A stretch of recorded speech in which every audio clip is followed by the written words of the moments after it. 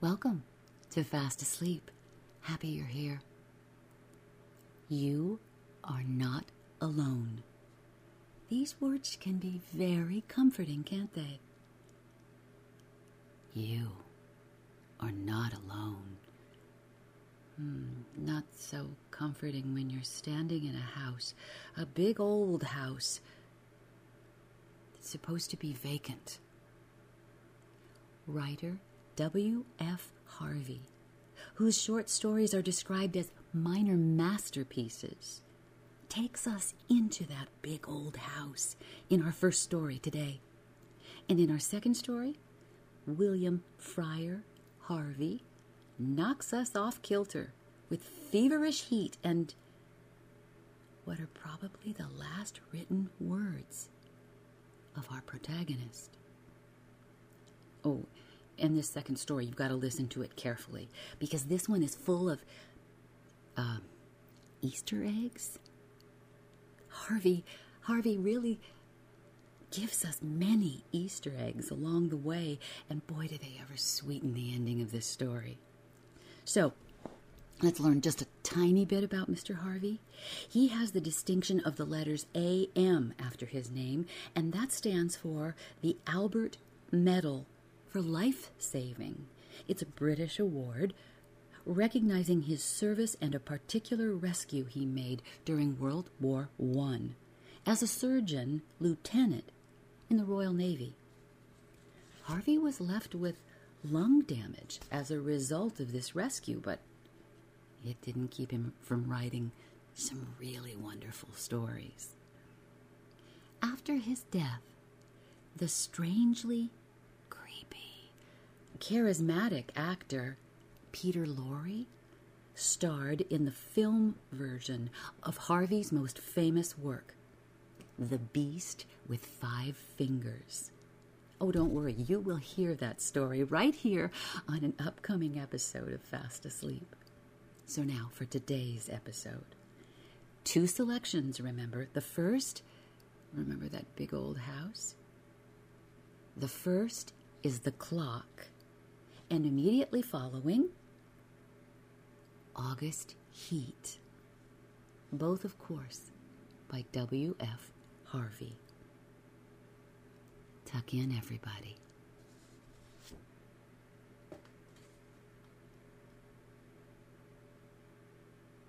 The Clock. I liked your description of the people at the pension, the lodging school. I can just picture that sinister Miss Cornelius with her toupee and clinking bangles. I don't wonder you felt frightened that night when you found her sleepwalking in the corridor. But after all, why shouldn't she sleepwalk? As to the movements of the furniture in the lounge on that Sunday, well, you are, I suppose, in an earthquake zone.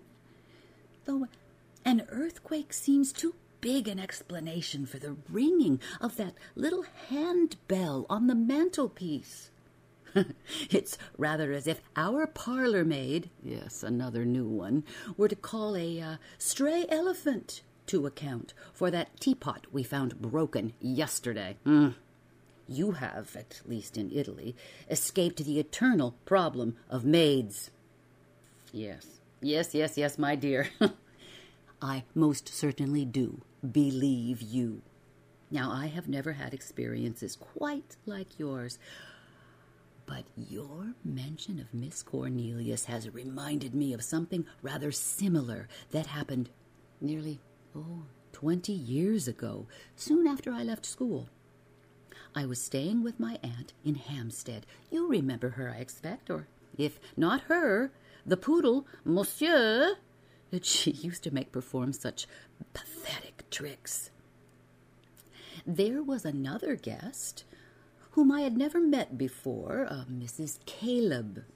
She lived in Lewis and had been staying with my aunt for about a fortnight, recuperating after a series of domestic upheavals which had culminated in her two servants leaving her at an hour's notice, without any reason, according to Mrs. Caleb. But I wondered. I had never seen the maids.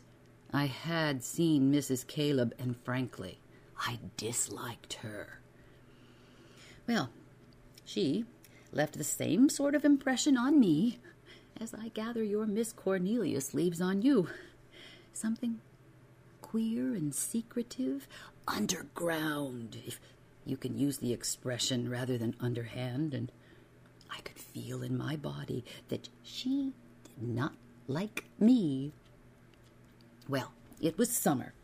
Joan Denton, you remember her, her husband was killed in Gallipoli, had suggested that I should go down to spend the day with her.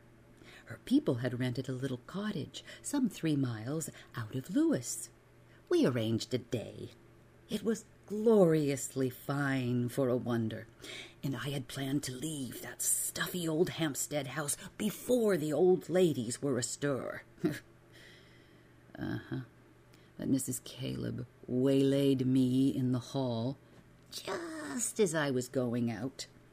"Oh, well, I wonder," she said. "I wonder if you could do me a small favor. If you do have any time to spare in Lewis, only if you do, would you be so kind as to call at my house? I left a little traveling clock there in the hurry of parting. Now, if it's not in the drawing room, it will be in my bedroom, or in one of the maids' bedrooms. I know I lent it to the cook, who was a poor riser, but I cannot remember if she returned it. Would it be too much to ask? This house has been locked up for 12 days, but everything is in order. I have the keys here. The large one is for the garden gate, the small one for the front door." I could only accept, and she proceeded to tell me how I could find Ash Grove House. "You will feel quite like a burglar," she said. "But mind, it's only if you have time to spare." As a matter of fact, I found myself glad of any excuse to kill time. Poor old Joan had been taken suddenly ill in the night. They feared appendicitis, and though her people were very kind and asked me to stay to lunch, I could see that I should only be in the way, and made Mrs. Caleb's commission an excuse for an early departure. I found Ash Grove without difficulty. It was a medium-sized red brick house standing by itself in a high-walled garden that bounded a narrow lane. A flagged path led from the gate to the front door, in front of which grew not an ash tree, but a monkey puzzle, that must have made the rooms unnecessarily gloomy. The side door, as I expected, was locked. The dining room and drawing room lay on either side of the hall. Yes, and, well, as the windows of both were shuttered, I left the hall door open, and in the dim light looked round hurriedly for the clock, which, from what Mrs. Caleb had said, I hardly expected to find in either of the downstairs rooms. It was neither on table nor mantelpiece. The rest of the furniture was carefully covered over with white dust sheets. And then I went upstairs. But before doing so, I closed the front door. I did, in fact, feel rather like a burglar, and well, I thought that if anyone did happen to see the front door open, I might have difficulty in explaining things. Happily, the upstairs windows were not shuttered. I made a hurried search of the principal bedrooms. They had been left in apple pie order. Nothing was out of place, but there was no sign of Mrs. Caleb's clock. The impression that the house gave me, the sense of personality that a house conveys, was neither pleasing nor displeasing, but it was stuffy. Stuffy from the absence of fresh air, with an additional stuffiness added that seemed to come out from the hangings and quilts and antimacassars, the coverings for the backs and arms of the furniture. The corridor on to which the bedrooms I had examined opened communicated with a smaller wing, an older part of the house, I imagined, which contained a box room and the maid's sleeping quarters. The last door that I unlocked, I should say that the doors of all the rooms were locked and relocked by me after I had glanced inside them, contained the object of my search. Mrs. Caleb's traveling clock was on the mantelpiece, ticking away merrily. That was how I thought of it at first.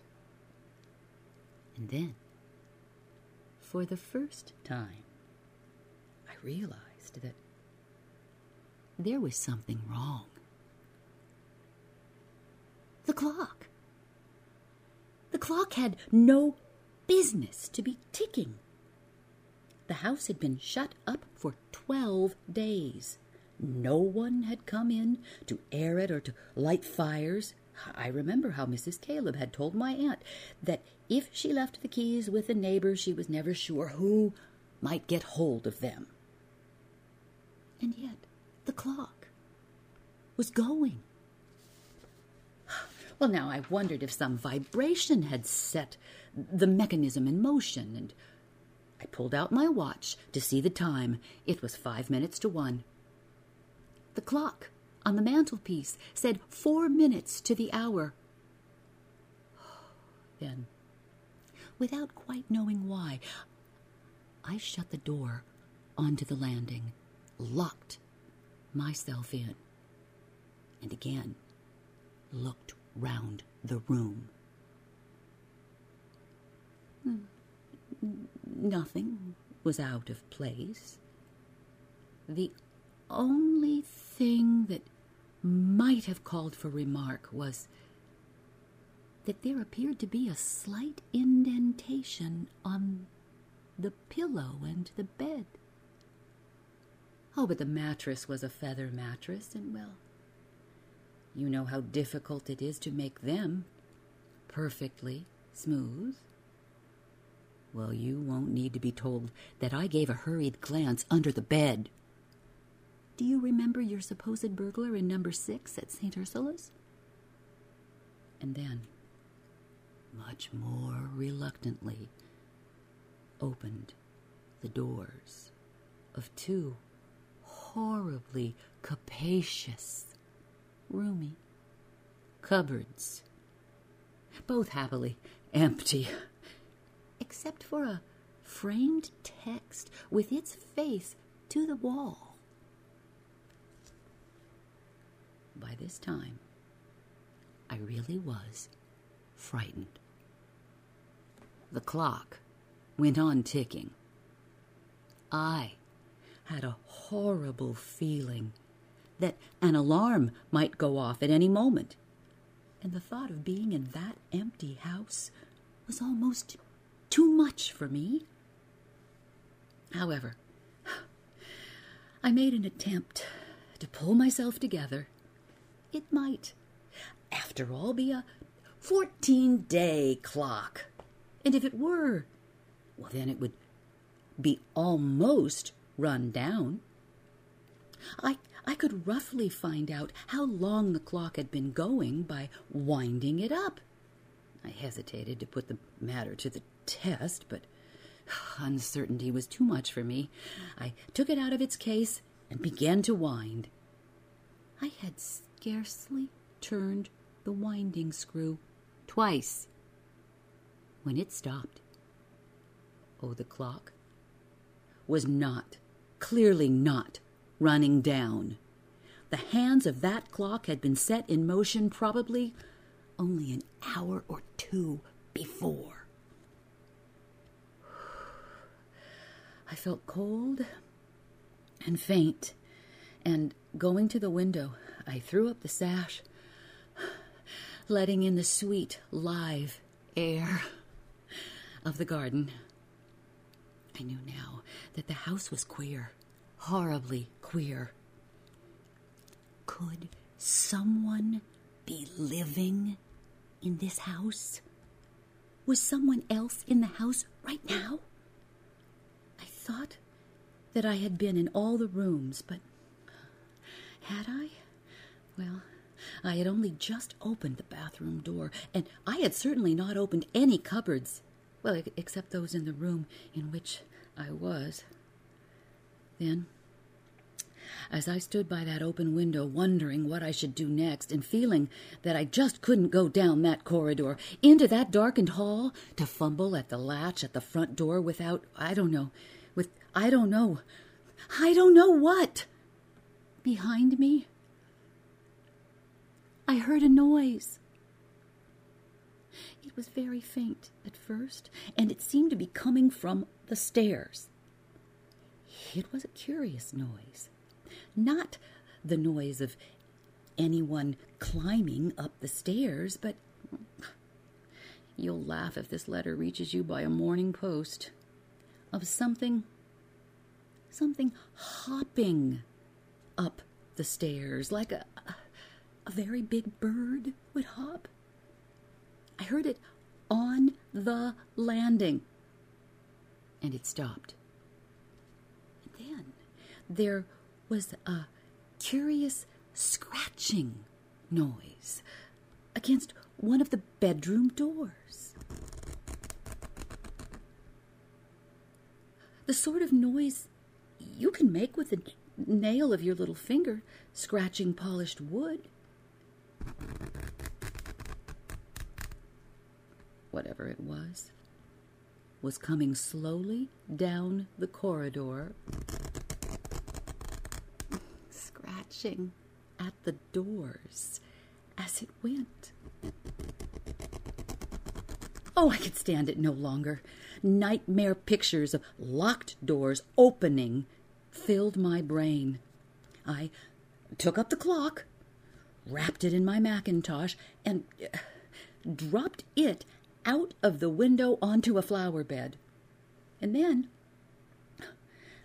I managed to crawl out of the window, and getting a grip of that sill, successfully negotiated, as the journalists would say, a 12-foot drop.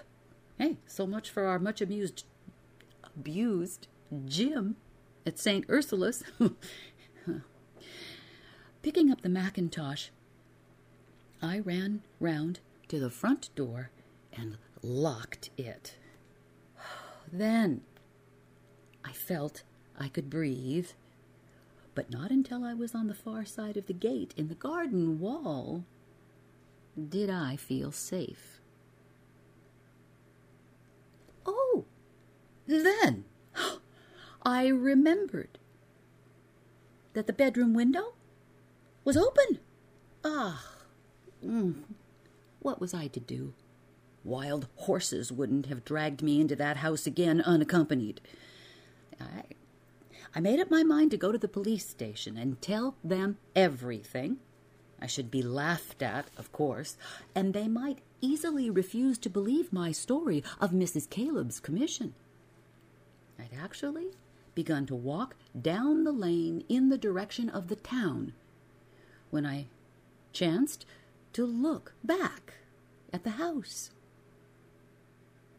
The window that I had left open was shut.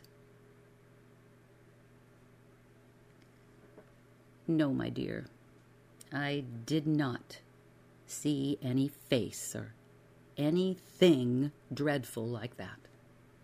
And of course, it may have shut by itself.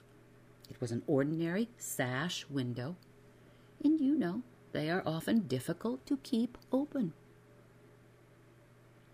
And the rest? Well, there's really nothing more to tell. I didn't even see Mrs. Caleb again.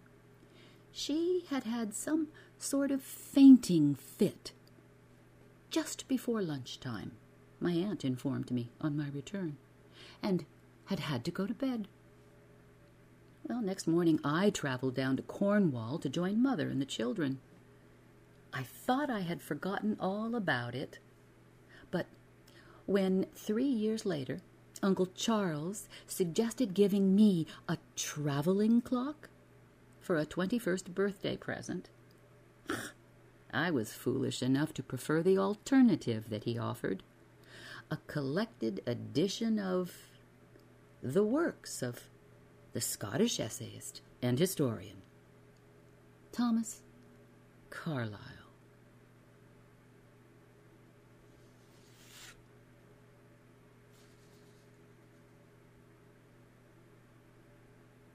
And now our second story. August heat.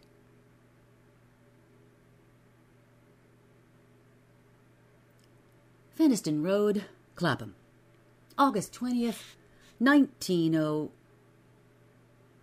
The last number is missing. I have had what I believe to be the most remarkable day in my life, and while the events are still fresh in my mind, I wish to put them down on paper as clearly as possible. Let me say at the outset that my name is James Clarence Withencroft. I am 40 years old, in perfect health, never having known a day's illness. By profession, I am an artist, not a very successful one, but I earn enough money by my black and white work to satisfy my necessary wants. My only near relative, a sister, died 5 years ago, so that I am independent. I breakfasted this morning at 9, and after glancing through the morning paper, I lighted my pipe and proceeded to let my mind wander, in the hope that I might chance upon some subject for my pencil. The room, though door and windows were open, was oppressively hot, and I had just made up my mind that the coolest and most comfortable place in the neighborhood would be the deep end of the public swimming bath when the idea came. I began to draw. So intent was I on my work that I left my lunch untouched, only stopping work when the clock of St. Jude's struck 4. The final result, for a hurried sketch, was, I felt sure, the best thing I had done. It showed a criminal in the dock immediately after the judge had pronounced sentence. Oh, the man was fat, enormously fat, where the flesh hung in rolls about his chin. It creased his huge, stumpy neck. He was clean-shaven. Perhaps I should say a few days before he must have been clean-shaven, and almost bald. He stood in the dock, his short, clumsy fingers clasping the rail, looking straight in front of him. The feeling that his expression conveyed was not so much one of horror as of utter, absolute collapse. There seemed nothing in the man strong enough to sustain that mountain of flesh. I rolled up the sketch, and without quite knowing why, placed it in my pocket. Then, with the rare sense of happiness which the knowledge of a good thing well done gives, I left the house. I believe that I set out with the idea of calling upon Trenton, for I remember walking along Lytton Street and turning to the right along Gilchrist Road, at the bottom of the hill, where the men were at work on the new tram lines. From there onwards, I have only the vaguest recollection of where I went. The one thing of which I was fully conscious was the awful heat that came up from the dusty asphalt pavement as an almost palpable wave. I longed for the thunder promised by the great banks of copper-colored cloud that hung low over the western sky. I must have walked 5 or 6 miles when a small boy roused me from my reverie by asking the time. It was 20 minutes to 7. When he left me, I began to take stock of my bearings. I found myself standing before a gate that led into a yard, bordered by a strip of thirsty earth, where there were flowers, purple stock and scarlet geranium. Above the entrance was a board with the inscription, Charles Atkinson, monumental mason, worker in English and Italian marbles. From the yard itself came a cheery whistle, the noise of hammer blows, and the cold sound of steel meeting stone. A sudden impulse made me enter. A man was sitting with his back towards me, busy at work on a slab of curiously veined marble. He turned round as he heard my steps, and I stopped short. It was the man I had been drawing, whose portrait lay in my pocket. Well, he sat there, huge and elephantine, the sweat pouring from his scalp, which he wiped with a red silk handkerchief. But though the face was the same, the expression was absolutely different. He greeted me smiling, as if we were old friends, and shook my hand. I apologized for my intrusion. "Everything is hot and glary outside," I said. "This seems an oasis in the wilderness." "I don't know about the oasis," he replied, "but it certainly is hot. As hot as hell. Take a seat, sir." He pointed to the end of the gravestone on which he was at work, and I sat down. "Oh, that's a beautiful piece of stone you've got hold of," I said. He shook his head. "In a way it is," he answered. "The surface here is as fine as anything you could wish, but there's a big flaw at the back, though I don't expect you'd ever notice it. I could never make really a good job of a bit of marble like that. It would be all right in the summer, like this. It wouldn't mind the blasted heat. But wait till the winter comes. There's nothing quite like frost to find out the weak points in stone." "Oh, well, then what's it for?" I asked. And the man burst out laughing. "You'd hardly believe me if I was to tell you that it's for an exhibition, but it's the truth. Artists have exhibitions. So do grocers and butchers. We have them too. All the latest little things in headstones, you know." He went on to talk of marbles, which sort best withstood wind and rain, and which were easiest to work with. And then He talked of his garden and a new sort of carnation he had bought. At the end of every other minute, he would drop his tools, wipe the shining head, and curse the heat. I said little, for I felt uneasy. There was something unnatural, uncanny in meeting this man.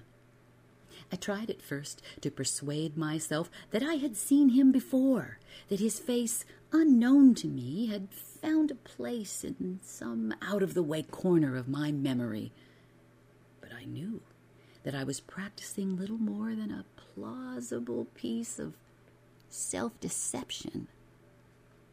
Mr. Atkinson finished his work, spat on the ground, and got up with a sigh of relief. There.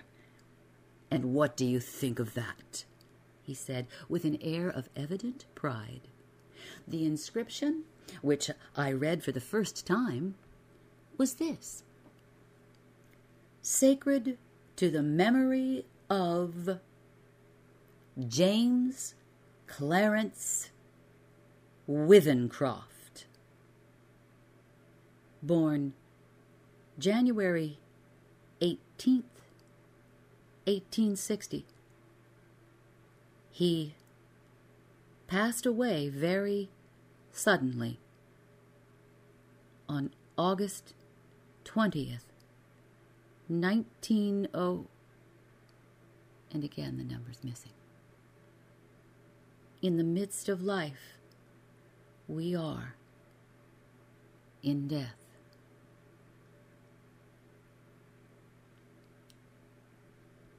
For some time, I sat in silence. Then a cold shudder ran down my spine. I asked him where he had seen the name. Oh, I didn't see it anywhere, replied Mr. Atkinson. I wanted some name, and I put down the first that came into my head. Why do you want to know?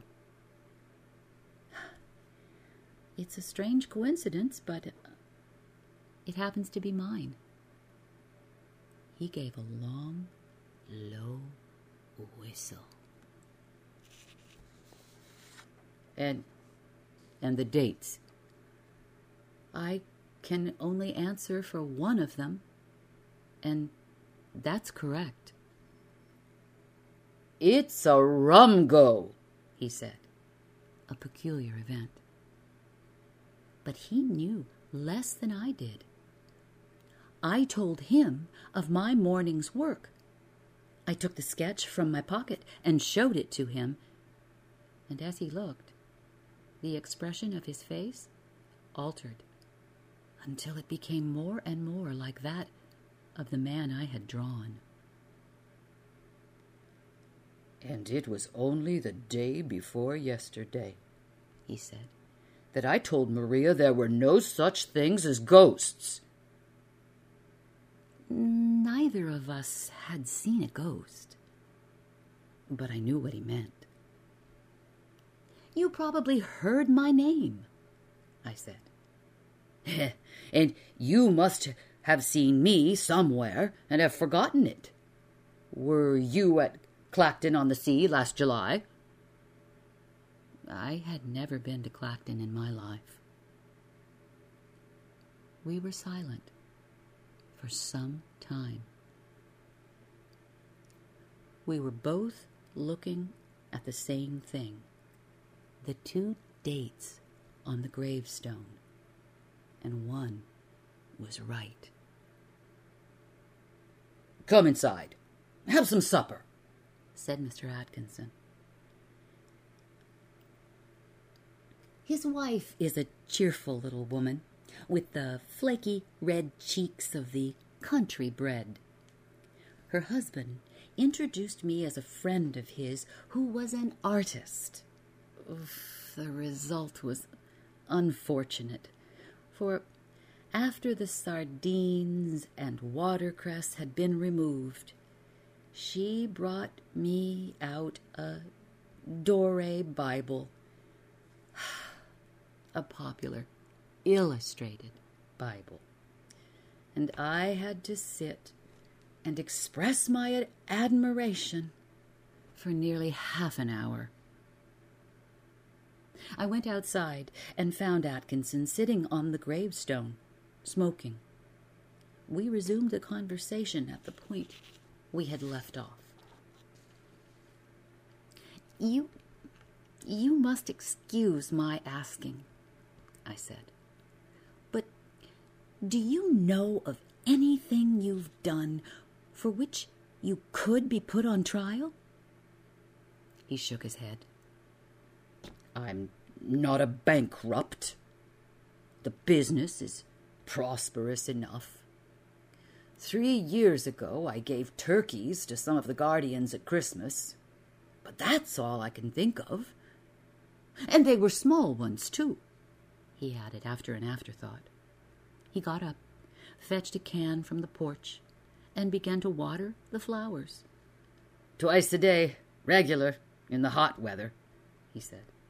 And then the heat sometimes gets the better of the delicate ones. Oh, and ferns, good Lord, they could never stand it. Where do you live? I told him my address. It would take an hour's quick walk to get back home. It's like this, he said. We'll look at the matter straight. If you go back home tonight, you take your chance of accidents.